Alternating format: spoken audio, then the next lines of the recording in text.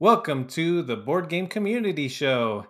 I'm your host, Riley Stock, and in this new experimental podcast, we're going to be talking to members of the board game community, hence the name. Today we have Tim Lampasona. Woo! Hey, How you doing? pretty good. How are you? Good. Excited to have you. I'm excited to be here. People who know me know that I love to talk, and this is pretty much the perfect exercise for me. Oh, perfect. Great. I hate talking. Oh, wow, we picked the wrong line of work. I know, right? No, that's why I'm the interviewer, is then I can just ask a question, and you're going to be my favorite type of guest because I can just ask a question, and then 10 minutes later, you'll be done. That's great, but eventually there needs to be like an air horn or something to get me back on topic. So get the app ready with the air horn sound effect. Okay, let's see. Well, luckily, the whole idea of this podcast is that you're the topic. So literally, whatever you want to talk about, that's on topic. Oh, fantastic! That sounds good to me. Yeah, that'll be easy, right? Yeah, very easy. So you're a designer over at the Cardboard Revolution, right? Yes, that's correct. Mm-hmm. Very cool. You guys have a game coming to Kickstarter mid this year, I think. That's correct. Currently slated to drop in July, when we're very excited. It's like progressing very quickly all of a sudden, which is a good feeling. To go from sort of, it's been about a 6-month sort of development process. The game is called Mononoke, for those who are interested, and you can find a billion links to it on my Twitter and our website, so I'm sure that they'll be easy to find.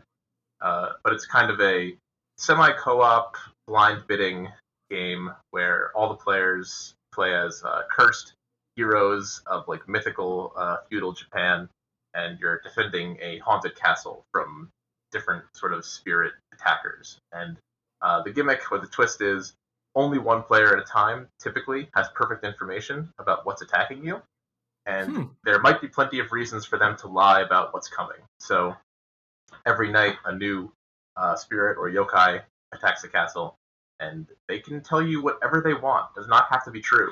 And they might have incentives to let the castle get hurt, or even let a player die. So there are ways to sort of glean information from them. And then when you actually fight the thing, it's all blind bidding. Everyone puts their bids out secretly, and you just sort of cross your fingers and hope that you bid enough to beat it. Oh, wow. That sounds really interesting. It creates some very fun, tense moments where players are, because some of the players' motives are public, some of them are private. So you can sort of psych people out. You're like, no, listen, I don't want to hurt you guys. Look at my motives; they're all totally fine. And meanwhile, in your hand, you have one that says, "Let the castle take, X amount of damage or whatever." You sort of trick people that way. It's very fun. It's certainly not very heavy on the semi cooperative. I was gonna say, yes, you really are trying to screw each other, but because you're all in it together, you're all in this castle. If the castle gets destroyed, everyone loses. So you have to balance the needs of the group versus your own selfish motives. So if a player dies, are they out for the rest of the game? No, you get to come back as a ghost. Nice. I was going to say that sounds like really fun. Yeah, being a ghost is really fun because not only do you get the ability to use rooms in the castle that other players are using, because now you have no body, you can just sort of slot in. You also have the ability to bid with the yokai whenever you want. So you can choose to help the enemies or help the players at any given time. And for every mission, which is called a destiny, that you didn't finish in your life, ghosts get a new kind of mission called a regret. And regrets are much more variable and weird and stronger than a typical destiny. So being a ghost is not actually necessarily a bad thing. It's sort of just a different state to be in. It is really, I like being a ghost personally. I don't really take it personally if someone kills me, because being a ghost is fun, and you can win pretty easily as a ghost, same as if you were alive. Oh, okay. It's just a different kind of play style. It's fun. That is really cool. I like that I hate player elimination games where somebody might get out early and then 10, 15, 30 minutes go by and, they're just kind of sitting on the sideline. So that sounds genius. Yeah, in fact, there's actually ways to bring ghosts back to life against their will, which is very fun. We recently played a very fun game where we have one player on the design team who nobody trusts what he says ever. Just a notorious liar. Anytime he says anything, everyone just rolls their eyes like, yeah, okay. And he was a ghost, and he was obviously had a very malevolent sort of mission to screw us all over. Knowing that he was going to succeed, somebody used a spell to turn him back into a living human and screwed over his evil plans, which was very fun. Oh my goodness. That sounds amazing. I was looking at some of your guys' other games. You have two other ones, right? We have honestly many more than what's on the website, but those are Oh, the ones okay. that are closest to completion. We have we're working through a catalog of probably 5 or 6 things at once. There's 8 of us on the design team, so it's really not a ton of work individually. We sort of spread it all out. But on the site, we also have 3 other games that are like fairly close, 2 educational and 2 mainline. Hey, have you released any, or is this your first Kickstarter? This will be our first Kickstarter as a group. I've done one solo before we started the company. Oh, okay. Yeah, a couple years ago, I did a Kickstarter for a small card game with an ancient Rome theme. It's called Ave. It's on Board Game Geek. If you want to take a peek, and it's just like a fun little competitive card game. If you've played Magic the Gathering, you will probably enjoy it. It's got a similar sort of vibe, but it's a very simple 54 card deck thing. Small game, but it was a lot of fun to put it together and release it. But Mononoke is a much bigger project, and it has been completely invaluable to have people helping. It's it's been wonderful to work with a group, honestly. Yeah. I'm doing my first co-design, and we had our first kind of brainstorm session, and it was wild. I absolutely loved just spitting out ideas, hearing ideas, and then that would generate a new idea, and then we'd figure out something that didn't work, and we'd have to figure it out together. It was so much smoother and crazier than by It's great. myself.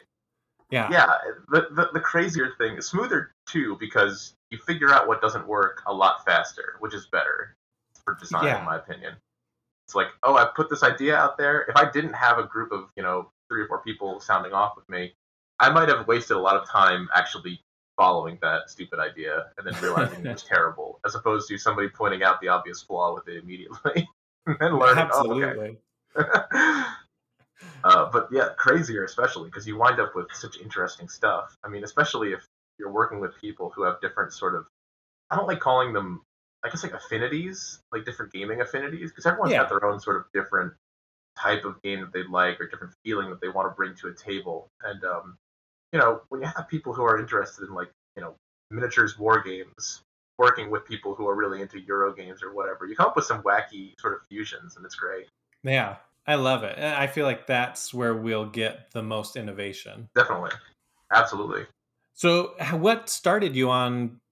Let's actually go back before designing, or which happened first, chicken or the egg, designing board games or playing board games? It was playing, so Okay. definitely, yeah. What got you into that? My first like real quote unquote board game that people actually recognize as like not a legitimate one was probably Catan. But before that, I was completely obsessed with Magic the Gathering, and still am to an extent. Nice. Yeah, I started playing Magic in like 1997 probably, and I still do, which is crazy to think about. Um, but I mean that game because that sort of opened me up to lots of different ideas and really just like letting your imagination go crazy with with games. And from there, I'm not even I'm a bad I'm like a I don't know I'm a bad gamer in that I like everything. I have no taste. It's like with wine with me. I just like all of them, and I can't communicate why a game is good or bad in the moment. Usually, I'm just like I like this or I don't. Uh, I tend to like games that create fun social moments rather than being like perfectly balanced and tweaked rule sets. You know what I mean? Yeah. Oh, absolutely. Like one of my favorite games ever is Betrayal at House on the Hill, Oh, so good. which is completely bizarre game design when you look at it in a vacuum, right? So much of it seems like, oh, this could be fixed, that could be balanced, this could be tweaked, but I never care about any of those problems while I'm playing it because it's just so fun and weird, and the moments that work so well. Yeah. it creates this really, really cool tension and environment that's just Hmm. fun to be in with other people. Yeah, exactly. Or like Dead of Winter has a similar sort of thing, where like Hmm. afterwards you can analyze it and say, okay, well, honestly, this should probably do this, and this is a little janky. But in the moment, you're like, oh my god, this is so cool. Like, I really hope we don't Yeah. get attacked. You know what I mean? I'm very similar in a lot of ways where I'll have fun doing anything. Like I can watch any movie and enjoy it to some extent. I can play any game and enjoy it. I just like to have fun in the moment. Absolutely. Looking back at it, it's like, well, okay, that wasn't that great, but I had fun while doing it. Why not? Why not enjoy life? I have a theory about that where if you ever watched a movie on an airplane, it always seems 15 times better than if you tried to watch it off the airplane. Generally, because you have nothing else to do on an airplane, so everything seems fun. I have the same theory about playing games at conventions, where like you're sitting down with a bunch of random people and you're handed a rule book, and it's basically like, okay, enjoy this thing. You've never seen it before. You never met these people before. Have fun. And something about that environment makes games more fun to me. It's like airplane movies. You just like, oh my god, this is so cool. Like I'm learning a new thing with new people. Like, and then Yeah. I've bought so many games at conventions that I like don't really enjoy as much at home, but I have such fond memories of them at conventions. I'll still play them anyway. Yeah, I totally get that. Yeah. I don't know why. It's a weird thing, and I've been missing conventions a lot, so I've been talking about them. Oh, have you done any online ones? I've done a bunch actually. I've done like Protospiel twice and Unpub or Nunpub, I guess now that it's None pub. the Yeah. digital version. I did that one twice as well, and we've got actually we sent a bunch of our people to both of them to sort of play test other people's stuff and also have our own stuff get tested. It was really fun.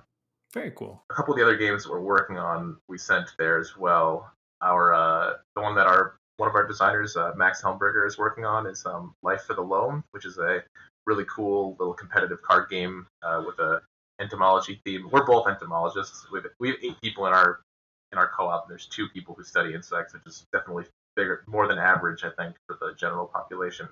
But he's a soil ecologist, and he's working on a cool game where you are trying to introduce different invertebrates to your soil to like increase the different soil health milestones like structure and your food web and your nutrients and things like that. And the art is really cool. They're all little clay. They're all photos of claymation sculptures of Oh, insects. That he does like educational claymation videos for entomology conferences and things. So we decided to double up basically and do all the art for the game in that cool little cute clay style, and it just works so well. It's shocking. So that one we're hoping to have that ready for public release in just over the winter because it's really fun. It's getting very close.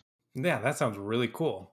With having a team that big and I'm being a part of a board game design company, do you guys have plans to release every 6 months or 4 months or something in order to be profitable? So we're thinking we're leaning towards the 6 month thing, something new every 6 months or so. We're sort of looking long term as well, where we don't want to be tied forever to Kickstarter, but being so small and because we're using this unique business model, we're cooperative, so everything is democratically decided, everything is owned collectively, and all the profits are split evenly. Whether you're an artist, graphic designer, lore writer, designer, whatever. It's all evenly split. Nobody ever keeps track of who's working on what or who's playtesting what. It just gets a default. We all get a share basically, Very and cool. one share goes to the co-op, which then we can pull money from to fund other project stuff like ad buys and things like that. So as much as we like the crowdfunding ethos and how useful it will be for us as a company that doesn't really uh, get capital in the normal sort of business way. We want to sort of have a self-sustaining ecosystem of local game stores and things that stock our stuff after the Kickstarter drops, and we're in talks with quite a few actually because we're spread out all over the U.S. and Canada as our members are.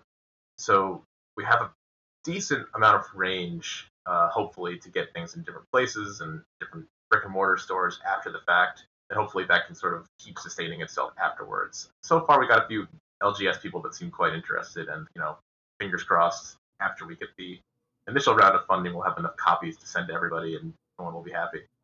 That's really cool. I like that. That sounds like an awesome way to run a business. It's definitely fun, and the benefit of it is that nobody feels overly proprietary towards things. There's a very sort of open communication feeling where everyone can sort of hop in and out on each other's projects, work on different things at different times whenever they feel like it, and it's all very flowy and nice, if that makes sense. Yeah, yeah. And I feel like nobody can pull rank or feel like they're being, undercut or something or undervalued. Yeah, there's no ranks at all. Actually, we're trying something a little bit radical in that it's all sort of horizontal, power-wise. So you can you can bring things up for a vote, but other than that, nobody has any power over any other person. There's no boss, for instance. Yeah, love it. We should do a few more things like that in life, huh? I agree. Well, what's that? You want to sort of actively do the stuff that you wish other companies would be doing, and I think that we were sort of looking at the model of cooperatives, and most of the time they're used for things like food stores or health food shops and things like that. And I'm thinking to myself like this would be really I think beneficial for a creative enterprise too.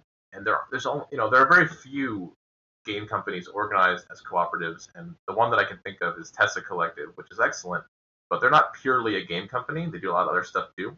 And this is something that we're trying to sort of do as purely a game design and publishing company. And currently we're all doing our own designs, but eventually we'd love to publish other people's stuff too. And we're trying to like work out how that would work with our profit share model. But I think that we can sort of bypass or at least fix some of the more unbalanced publisher designer relationships out there, Uh-huh. where not only would you be getting the 5% of gross sales that you normally get as a designer, but you'd have a stake in all the profits made on your game in the future, which I think would really fix a lot of the problems with that relationship. Yeah, that's really interesting. I don't know too much about that because I'm just kind of a beginner designer. I haven't gotten that far to publish a game or anything. So that's interesting to hear kind of behind the scenes a little bit. I mean, I want to try to demystify some of it because it's really not that intimidating, which is interesting. I mean, are you looking purely to? I don't want to turn this interview around, but I like asking questions too. Are you looking to purely go the crowdfund route? No, it depends on the design. Some of my designs I think won't do well Kickstarter wise, and so I want to pitch them. Mhm. And other ones I'm very passionate about, and I don't want to give up creative control. Makes sense. It's funny how you can sort of get a vibe when you're working on something like, yeah, this will be Kickstarter bait, and other things are like, no one's gonna like this. No one's gonna get Yeah. this on Kickstarter. I get goofy. I had we have a couple people in our group who are like really into Warhammer 40k and stuff, and I like Warhammer too, but who are really really into miniatures war games. And I had come up with this cool, I think cool war game idea where it's like 10 millimeter Napoleonic miniatures but with huge monsters too. Like Mm. and like mixing those two genres is kind of fun to me because you see monsters in like medieval settings, but never in like the gunpowdery settings. And Yeah. I put this awesome, I think, awesome rule set together, and we played it a few times, and it was really fun. And I sat there and I thought, no, this game will make everybody mad. Nobody's going to want it because all the intense like fantasy war game people are going to be mad that it's 10 millimeter. They don't want that. They want like cool 28 millimeter figures. All the Napoleonic people are going to be outraged that there's magic in it because they're all history freaks and like obsessed with reenacting battles exactly. So Yeah. it's like I've created a game with no audience except for like me and three other people. I bet you'd be surprised who would be interested in that. I mean, maybe we wound up salvaging that theme though, and created like we're working on an RPG right now that's set in the aftermath of that theme. So Oh, it's like cool. all the European powers that stole through colonialism stole magic from people, accidentally destroyed the planet because they didn't know how to use it. And now the world is in like a weird uh, sort of stasis and between dimensions and everything's screwed up. Uh, and it's like a post-apocalyptic, you know, Napoleon meets Mad Max meets Call of Cthulhu type thing. And I think that's really cool. People might like that more because it's a bit weirder and takes itself less seriously. And has the combat and all the skill check mechanics are kind of neat in that it all uses a shared 52 card poker deck instead of dice. Yeah. And you have a hand of 5 cards at any given time. All the different suits represent different kinds of skill checks. So like a heart suit represents strength. A club represents magic. Just off the top of my head. And when you play a card for a skill check, you pick one from your hand and draw one at random. And you have one that's in the suit, you get a bonus. If you have none, you get a detriment. And you're trying to hit like a numerical limit set by the GM basically for each task. And there's some fun random scariness in there, like the Jokers can cause chaos energies to rip you to shreds or whatever, and it can have some very tense moments. So do you play much like D&D or other role-playing games?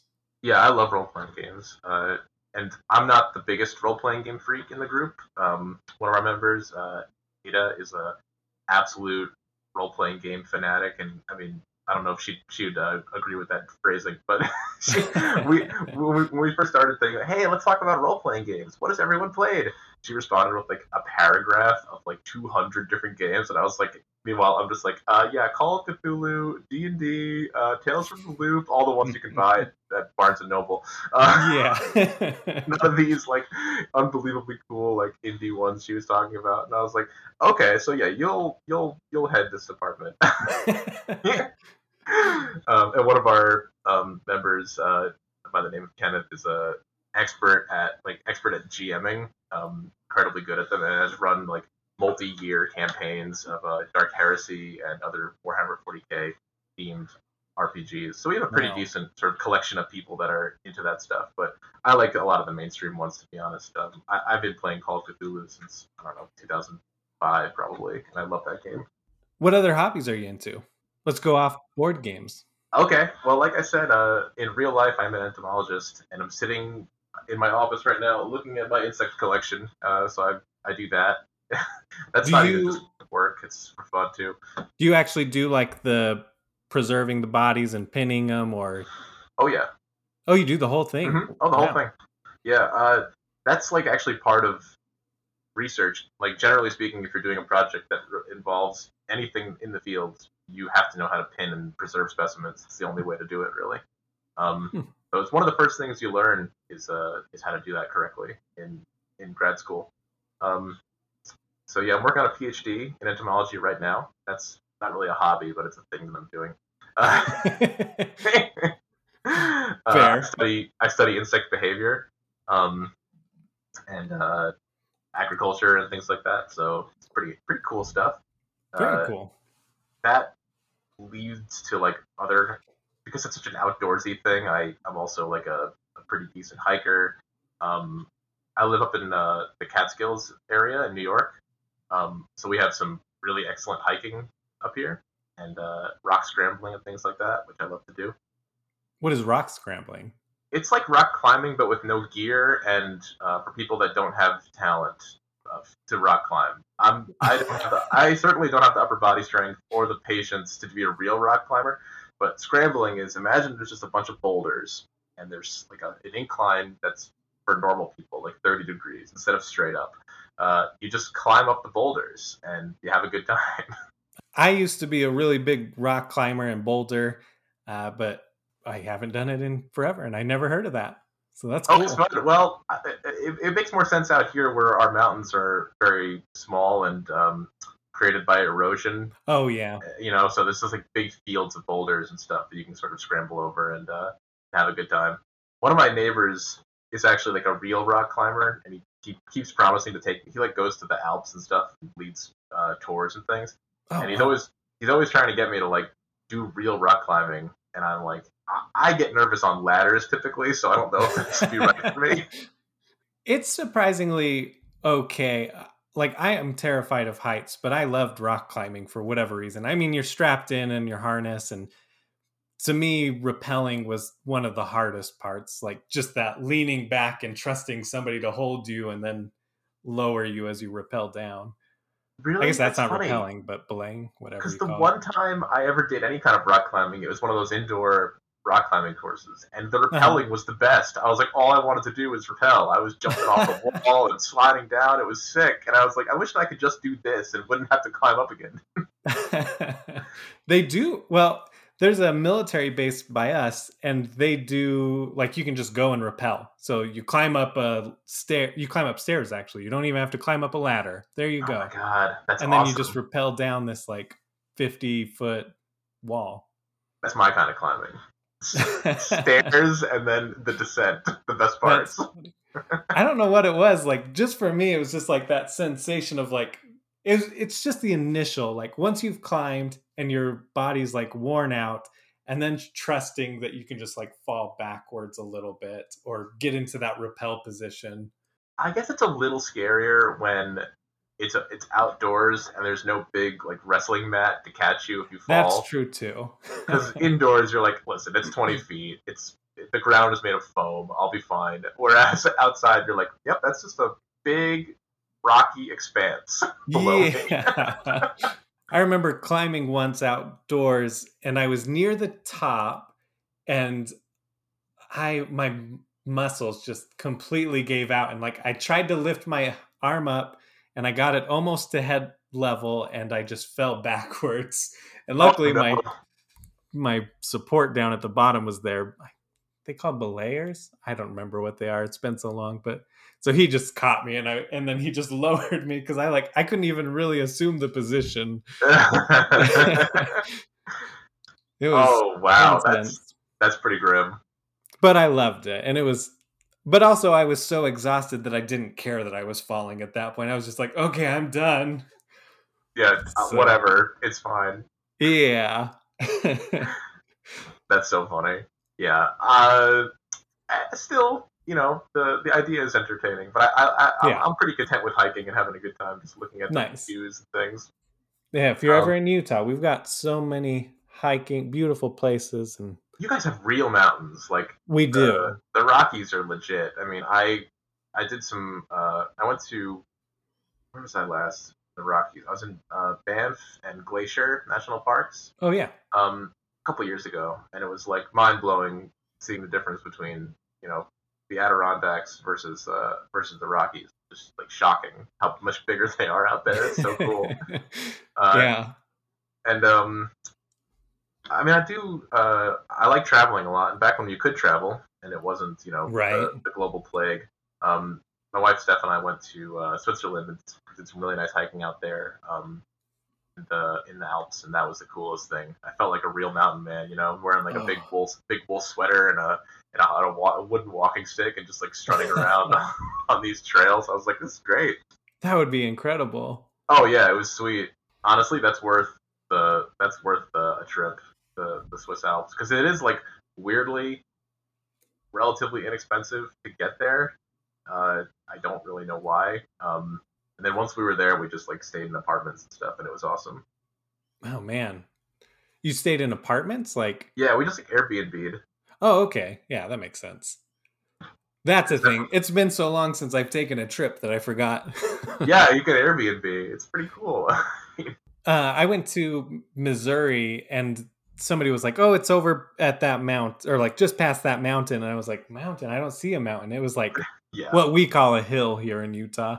a Missouri mountain is even nothing for us. Like Oh. honestly, my last entomology conference was in before everything got canceled. Was in St. Louis. No, yes, Missouri. Yeah, St. Louis, Missouri.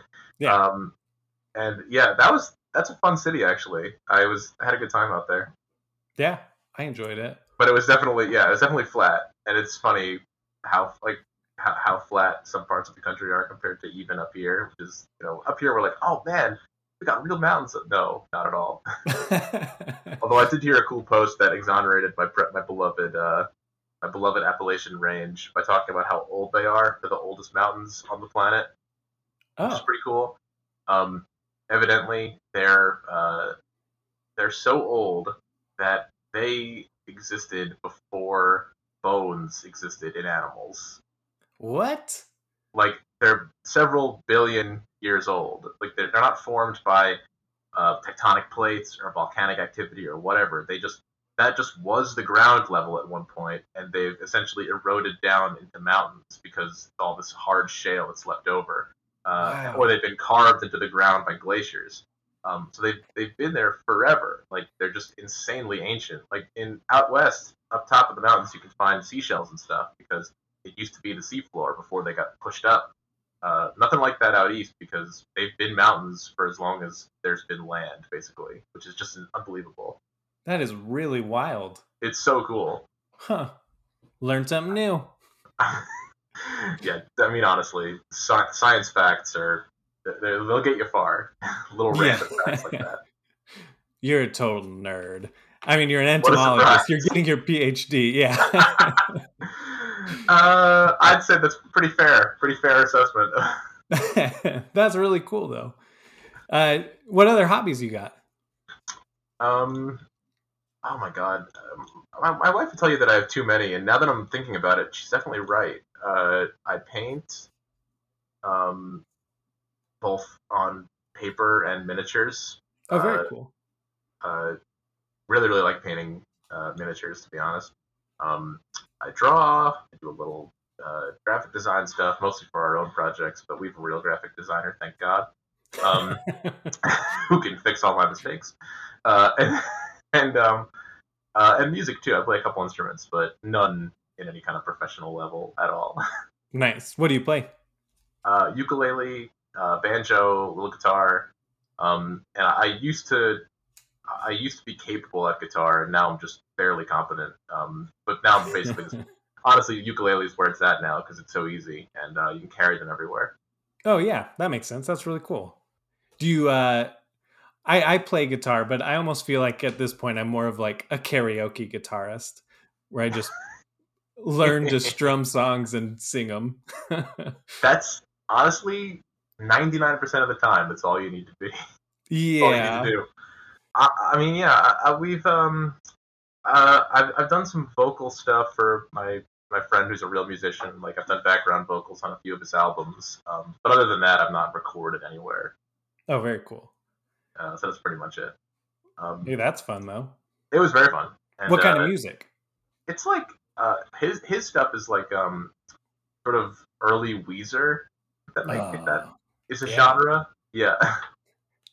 You can look it up on Spotify. The band name is Be Cool Cowboy. Kind of a fun band name. That is fun. Yeah, I'll check it out. But yeah, that's the only place that you can hear it.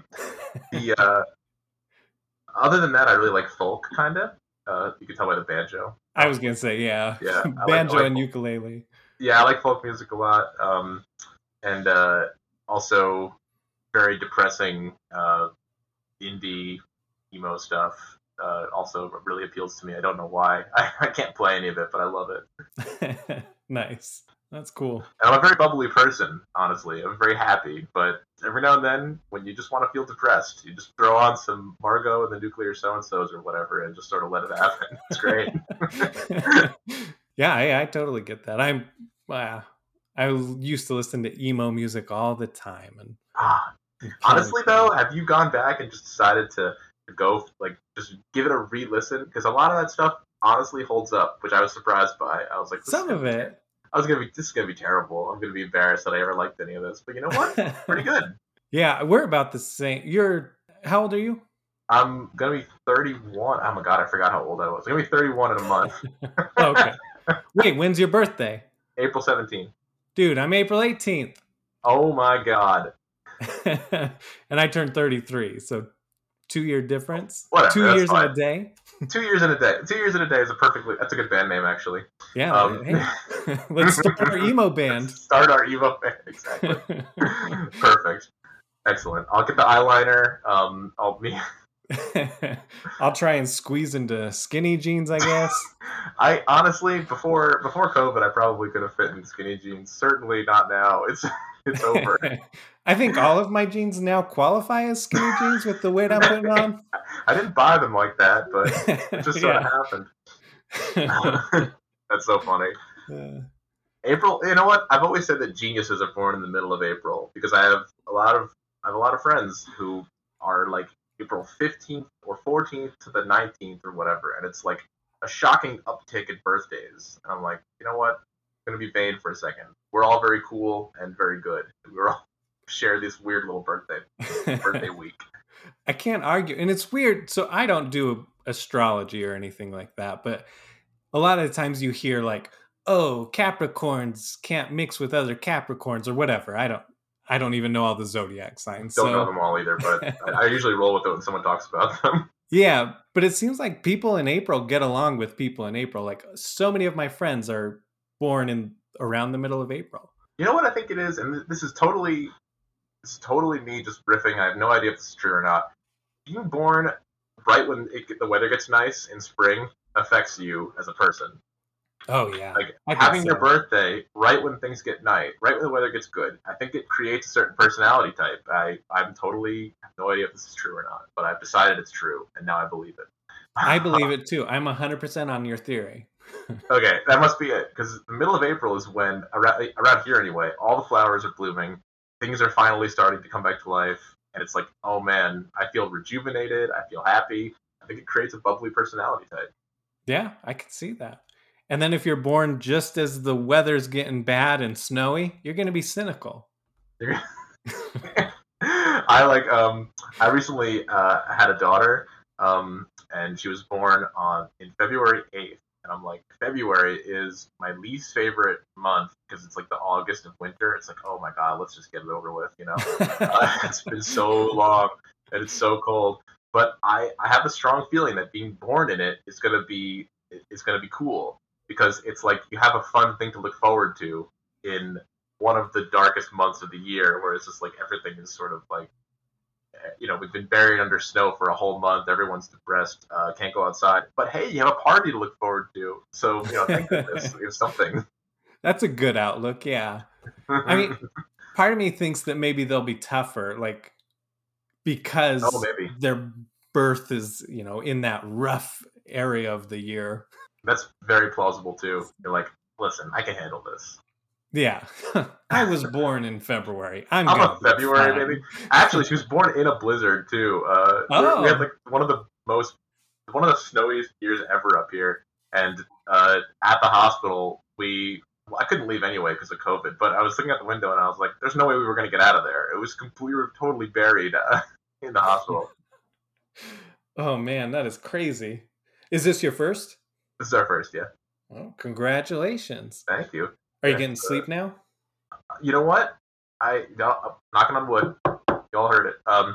She's a really good sleeper and has been pretty much since she came home. Oh, cool. So I've heard the horror stories, but she's sleeping for like 4-ish hour or more chunks, um, which is really good for a newborn.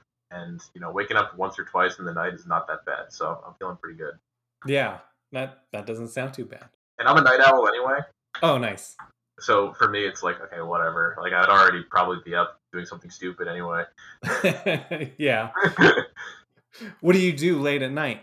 uh, Honestly, but recently my nighttime has been Star Trek: The Next Generation on while Okay. while I work on some either actual work stuff like writing or like editing papers that I've been trying to publish, or board game stuff like putting together prototypes and getting TTS modules updated and things like that, because we're all over the country, so everything we've been doing is on Tabletop Simulator. And now I've got like a little time at night every night where I'm like, okay, let's get everything up to date for our weekly playtest. I'll have all the cards in there. It's kind of like a decompressing experience for me. I was going to ask that earlier. If do you guys ever get together in person? Um, we do, but we haven't had a chance to last year, just because we Oh, didn't want why to travel. not? No, Basically, we just didn't. Yeah, I know. We typically have at least once a year, and this was before we were actually like officially a company. We were just a bunch of friends who played games and made games for each other. We do at least once a year. We get together, all of us. We either rent a house or at my house up here, and spend the whole weekend just playing our backlog of games, more or less. Oh, that's Um, awesome. and most of us were friends in college, which is how we know each other. Uh, so there's, you know, there would be times when my house had like 15 nerds just living there for the weekend. You know, every single table was completely covered in games. The floor was covered in games. It was The like, air oh my smelled of goodness. BO. The air, yeah. Well, you know what? We try to do it in the spring so we could leave all the windows open for that exact purpose. But we That's actually had a smart. funny, we actually had a funny moment last time where out on my patio we had the Game of Thrones board game being played. I don't know if you've ever played that game. Uh-uh. It's massive, epic, like 9 hour game at full players. Oh man. It's wonderful though. It's really really good. Like grand scale war game type thing. And the reason why it's so great is all the orders are done in secret. They're little chits that have your order on one side and all the backs are the same. So you place your orders out, they all flip, and then they resolve sort of simultaneously. So it's all bluffing in that stage where you're butted up against somebody else's territory, and it's like, listen, I'm not going to attack you. I'll support you actually in this battle. Don't worry about it. And you're obviously lying. You're going to attack them. They're going to attack you. It's all a cluster of just depravity and It's ruining Game of friendships. Thrones. It's wonderful. It feels like Game of Thrones, which is why it's so good. The game is totally unbalanced. It needs a complete rework. The Lannisters are unwinnable, but it feels like it feels like Game of Thrones because of how backstabby and wonderful it is. But we started the game with that at about, I don't know, 10 in the morning. Um, my wife left to go hang out with a friend. She comes back at like 8 p.m. and we're still playing it. And she's like, "What are you? Are you like having a bet? Are you guys having a good time? You played the same game all day." And we're all like, "No, this is the best day of our lives. What are you talking about? We're gonna play another one after this." That's awesome. Is your Completely. wife a board gamer at all? Not as much as me. She likes she likes some games, sort of like Tiny Epic series and Hmm. Tokaido, uh, photosynthesis, Catan. A little bit less aggressive types games than I like. I'll try any game basically, and she's not really a fan of the games that involve like player elimination and things like that. Which I totally understand. It's not for everybody. I am always surprised. Well, it seems pretty split. Either a lot of designers, it seems like their wife helps them with design, or they just don't play games. I guess I'm in the middle because she plays Yeah. games, but isn't really super interested in the design aspect. Oh, okay. That Yeah. makes sense. And I think that is also a thing that's requires a certain kind of weird brain to enjoy, and it's hard to turn off sometimes. Where like I'm playing a new game and I have to turn off my designer instincts sometimes and just like enjoy it, you know? Yeah. You're like, oh, I could take this and tweak it and make it this Exactly. way, and What then if you I have a took new this game. mechanic and then I mix it with that thing and it would go great with that theme? And you're like, okay, relax. You could just have fun, you know? Yeah, just play the game. We're waiting on you, Tim. It's been 15 minutes. Stop pitching us a new game and take your turn. I am a notorious. People do need to yell at me sometimes when I'm taking turns because I'll Oh run through all no. the possibilities in my head. It's terrible. I'm the same way, and my wife for a long time would tell me like, I don't like playing games with you because you take forever on your turn. And I'm like, I can try and speed it up. Like, I'll do a speed turn. It's fine. Just let me know. Just play games with me. I honestly, I think that it's because I learned chess as a little kid first. Hmm. And my dad is like amazing at chess, and he taught me how to play when I was a little kid. I guess that's actually where it all started, huh? Now that I just unlocked my rosebud moment. Oh my goodness. Um, but he taught me how to play chess when I was a kid, and his method of teaching was he would play against me. I would have all the pieces. He would just play me with no pieces except for pawns, knights, king, and queen.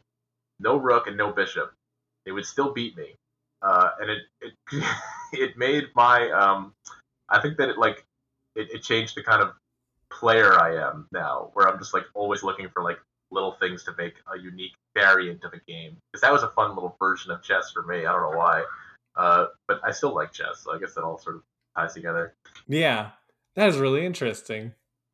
I like hearing that because we're very similar. Where I probably started off playing chess with my brothers, then we got into Magic the Gathering, and Pokemon, I guess, and then Catan.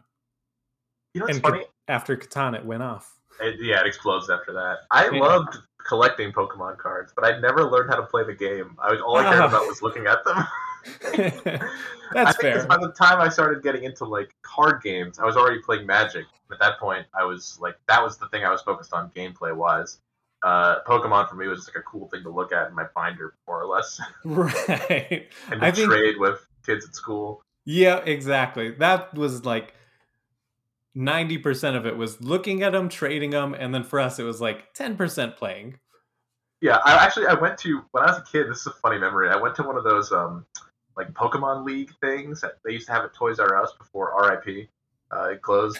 There was a and it was basically just like a bunch of nerds. It was awesome, and they were all playing the game or trading cards. And I'd go there to just trade. And I tried to listen to some guy explain to me how to play the rules, and all I could think was like, "Oh, this is just like Magic the Gathering, but kind of worse." And Yeah. I never learned how to play it after that. That's totally fair because we played Pokemon first and then got into Magic.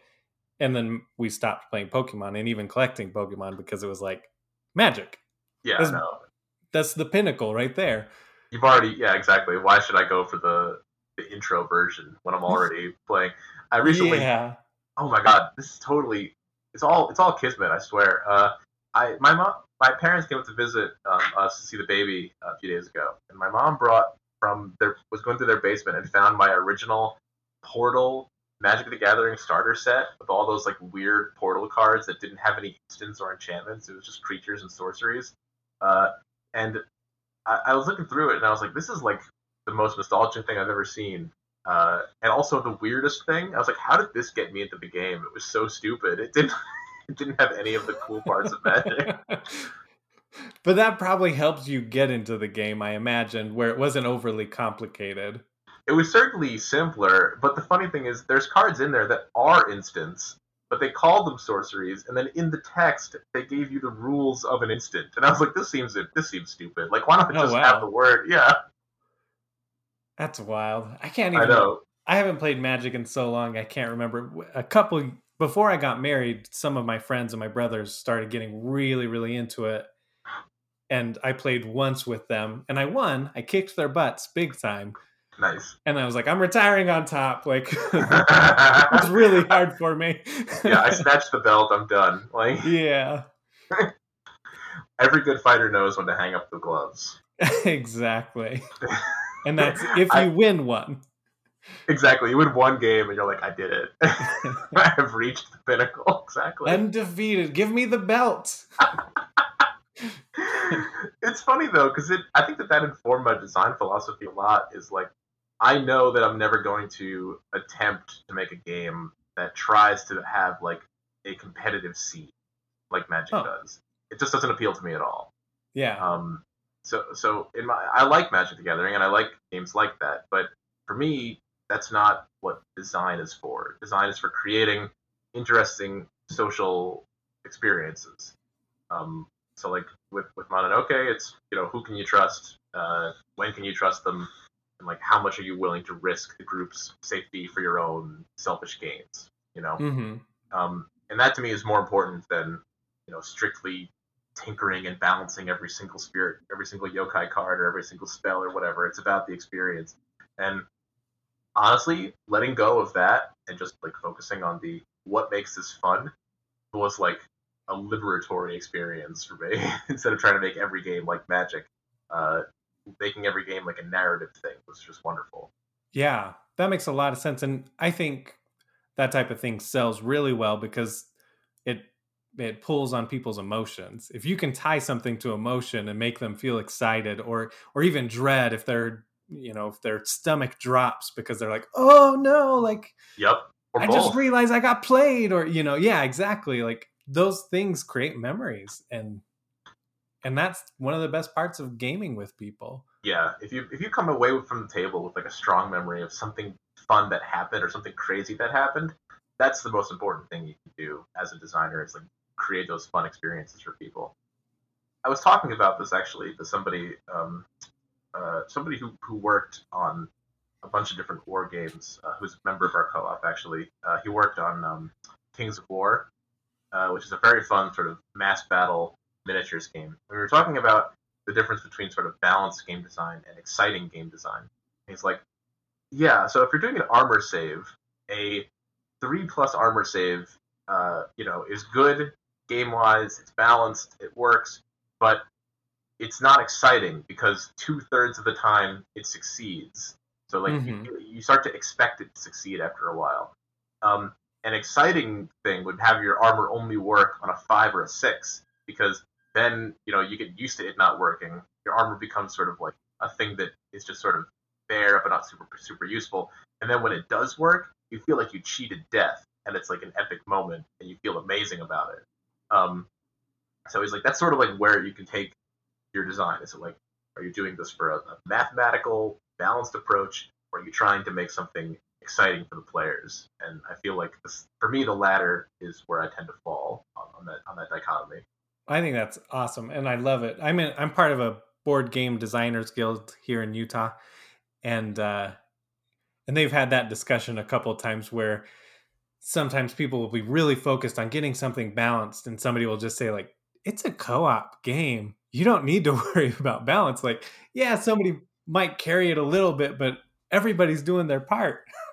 I don't know. It's interesting, and even video games, I think people worry about that, like in Unless co-op something games and is stuff. yeah, unless something is totally egregious and it takes away people's like desire to choose anything.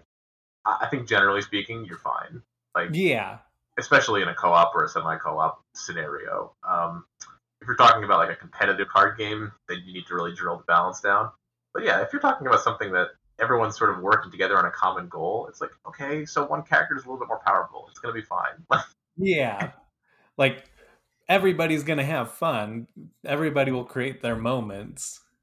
But I actually had a cool talk about that where if you're doing a co-op game, it can be fun to have characters that are like given different tiers or ranks. Like, oh, this is the easiest character, this is the hardest character, and there's no real difference gameplay wise, but it lets you sort them by the group that you're playing with. So if you have one player who's really experienced, in order to prevent them from sort of alpha dogging the group and like dictating everything, they yeah, get the really hard character, which makes their actions a little bit, more nuanced and more difficult or whatever.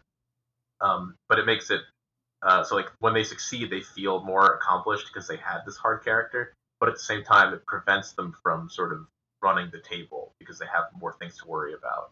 You know what I mean? yeah, that's really interesting, and because I think that's one of the biggest struggles in a co-op game is quarterbacking. Yeah, It, we're working on a game right now. One of our designers, James, they're working on a really cool cooperative um, game, which is like Tetris meets Pokemon, kinda, and it's cooperative battles against an AI, quote gym leader unquote, where all of your creatures' attacks are based on uh, are based on like Tetris shapes, kind of, huh? and you're shooting like little Tetris shapes, and you're trying to fill the board up and remove lines, and they're all built with elements, and the elements like have different effects on the field. It's really fun, but that's a cooperative game where you're fighting against an AI, and it's really it was very difficult to balance out the rules in a way that kept it from being like one player choosing what everyone did, and eventually we sort of found a balance for it. But it's funny because like it's not really the game designer's job to keep players playing nice, but at the same Yeah, time, you do want to facilitate good experiences. yeah, absolutely. I mean, you could even have quarterbacking in a competitive game if you can't really predict the people that are playing it. Mhm. But I know sometimes when I'm playing a competitive game, if I see a good move that'll even screw me over or something, I'll be like, oh, like, and if they are new to it and frustrated, I'll be like, listen, here's an idea. You don't have to do it.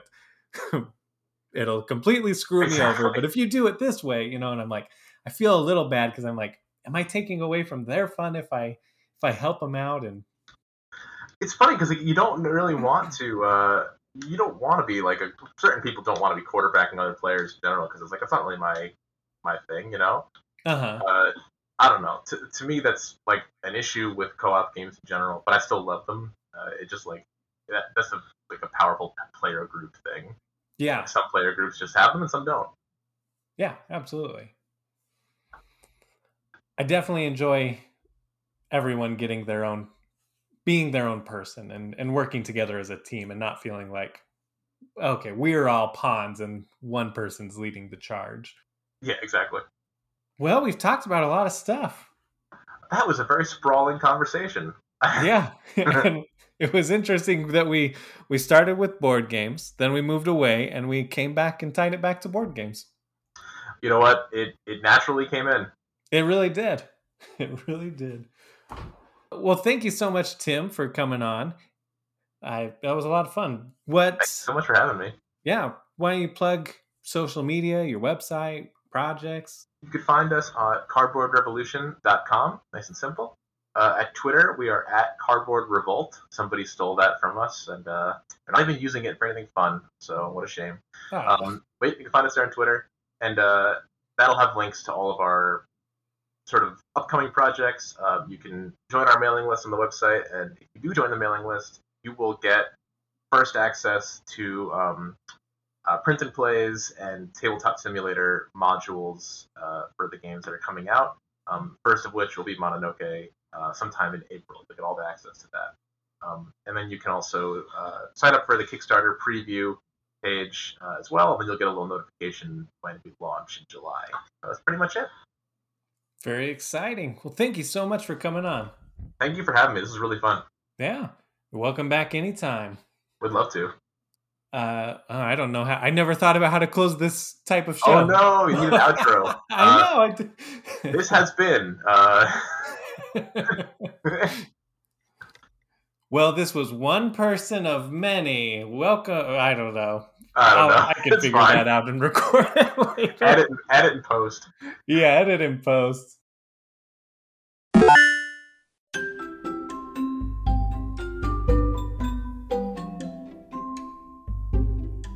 Thank you for listening to the premiere episode of the Board Game Community Show.